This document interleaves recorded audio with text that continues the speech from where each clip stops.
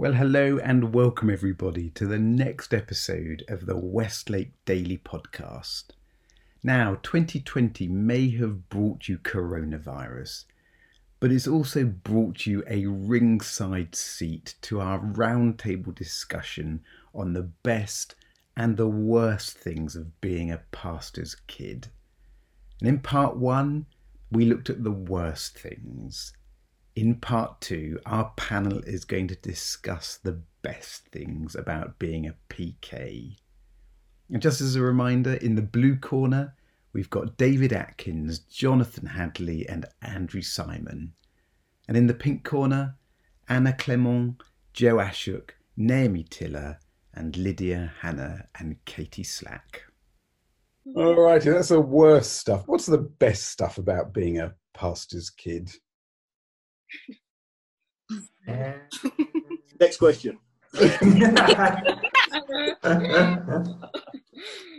think it's really cool that you can know lots of people in the church, and while that does have disadvantages, like Anna was saying about maybe feeling like people's eyes are on you, it also has a lot of advantages that you feel like you have a big family and lots of people that you can spend time with and have fun with and have conversations with people older than you or younger than you and just get a really nice diversity of relationships. And subjects of conversation, like fiber optics to raising kids or whatever. Cartography. Exactly. Anyone else? The best things? I mean, obviously, giving the politically correct answer, I suppose, is that, I was introduced to God and Jesus and all those sort of really clearly positive things very easily, which was great, clearly for me, but just on a more kind of daily basis, shall we call it, I think the best thing was the fact that because there were always people coming to our house and in and out, we had people for Sunday lunch and people staying with us and, all that kind of stuff.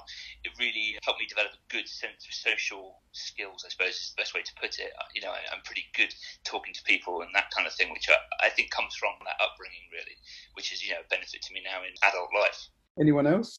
I think for me it was, being able to ask my questions at home. So my dad's more of a teacher than a preacher, and his sermons are like 2 hours long minimum. Wow, we can count ourselves lucky. We only get 3 points. Being able to go home and sit down with my dad and just, go through the sermon again or talk about it and have him teach me a lot of different things. I get it on a more personal level, which I thought was really amazing and has really helped me build a very solid foundation in life, I would say. These are all very deep answers. I'm going to go a bit more superficial. I think that one of the best things is having access to all of the leftover whatevers. When kind of food thing happening. Here it's potluck, there it's whatever donuts were left over from the Bible study groups. I was also thinking, as much as it can be exhausting being the last people there, it's also often sometimes when we have the most fun when it turns into a dance party or just general craziness and mother yelling, "Come and get your coats!" I think it's great to see so many different people serving and helping out and seeing more aspects than just filled chairs and a sermon. There's just so much more to church, and that's what I really love about it. Yeah, I think you feel really in the thick of it, you feel kind of automatically directly involved, which is great, especially when you have a variety of really cool people, because you kind of get your free ticket into the middle of it.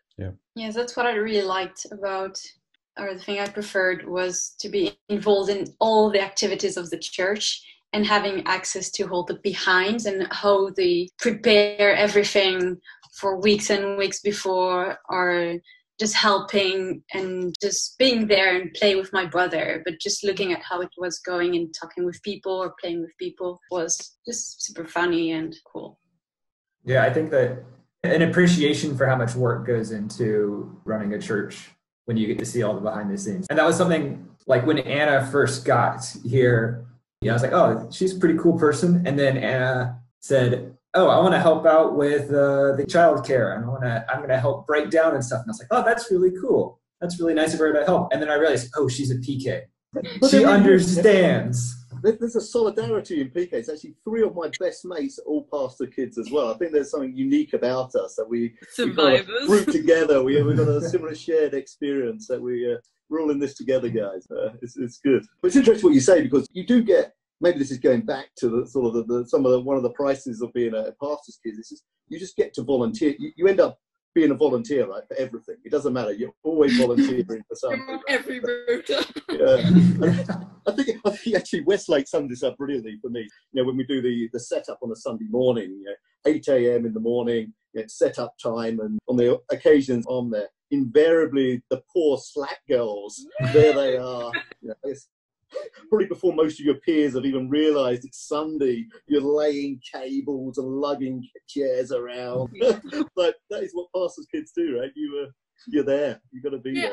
I also think it's really cool, meaning how you're thrown into serving, but actually you realise it's actually fun. And so when you then go away for a certain amount of weeks, you're like, I actually miss teaching the 3 to 4s, or I miss like the worship band. Like right now, for example, I miss playing with people in the band, going wild on the practice before the service. And it gets a bit more serious, but like it really is cool to be thrown into serving and then seeing how actually it is really fun and fulfilling. And you learn to distinguish an HDMI from a VGA cable. True. Very important knowledge. Some of us learn slower than others.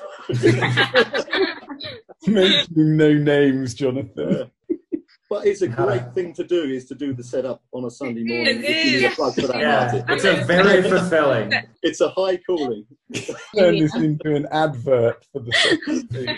You too can see what it's like to be a pastor. Has anyone got any other good and bad things to say? I thought of, it's not really a good and bad thing. I was just thinking the other day, like at work, we were tidying up the room and I picked up this stack of chairs and this girl goes, "Oh, don't do that, you'll hurt yourself." And you're like, "No, I am quite fine. I know what I'm doing." I know how to move chairs, yeah. I was just going to say, like kind of what Naomi was saying. There is a sense of the feeling of responsibility that you get as a PK does carry over to other places in life. I feel like not many people actually get a chance to really be responsible for something like a church service, which involves, preparing something for hundreds of people. Like that's a pretty unique opportunity, and I definitely would never trade that for anything. Yeah, and sort of building on that, I think the experience you get as a PK is just extremely unique. Like I remember being 10 years old or whatever at a Bible study and like, making notes, how to cast out demons, what is a demon, and just going around with my dad, watching him pray over demon-possessed people or healings happen and things like that. It became so much of my day-to-day experience that it wasn't surprising anymore, and I just sort of expected it. And I think that's a really unique experience to see God in that way, just being manifested over and over again in different situations that I don't think I would have gotten any other way. I concur with that. I think using the unique word again, it's a pastor's calling is a unique calling, right? It's and maybe I was slightly different to the rest of you. My dad didn't become a pastor until I was in my teens, so I saw him in his pre-pastor and in his pastor mode. And I think one thing that really was clear to me is this: what a dedicated life of service being a pastor is. Both spiritually to your congregation, practically, and I think as a pastor's kid, you really get to experience it. I think for me, as a teaching point, to be a pastor, it's a real dedicated life of service, dedicated life of prayer. You actually have a lot of support. It's also quite a lonely life, I think, at times. You're very exposed. You're challenged on a lot of different things. And I think watching my dad and seeing how he experienced his pastor's life, I think, it really taught me some of the things about the importance of a prayer life, how dedicated he was in prayer, and in tough times, how he was able to battle through. But then also in those joyous moments where you have baptism or someone coming to faith, how much that was a great joyous moment for him. That was what his calling was. And I think as pastors' kids, you get to see that from a different angle, which I think for me personally has been a really real benefit to my own spiritual life. That's great. Well, thank you everybody for all of that. That's really great. Well, there you go. Just remember, you heard it here first. God bless you all.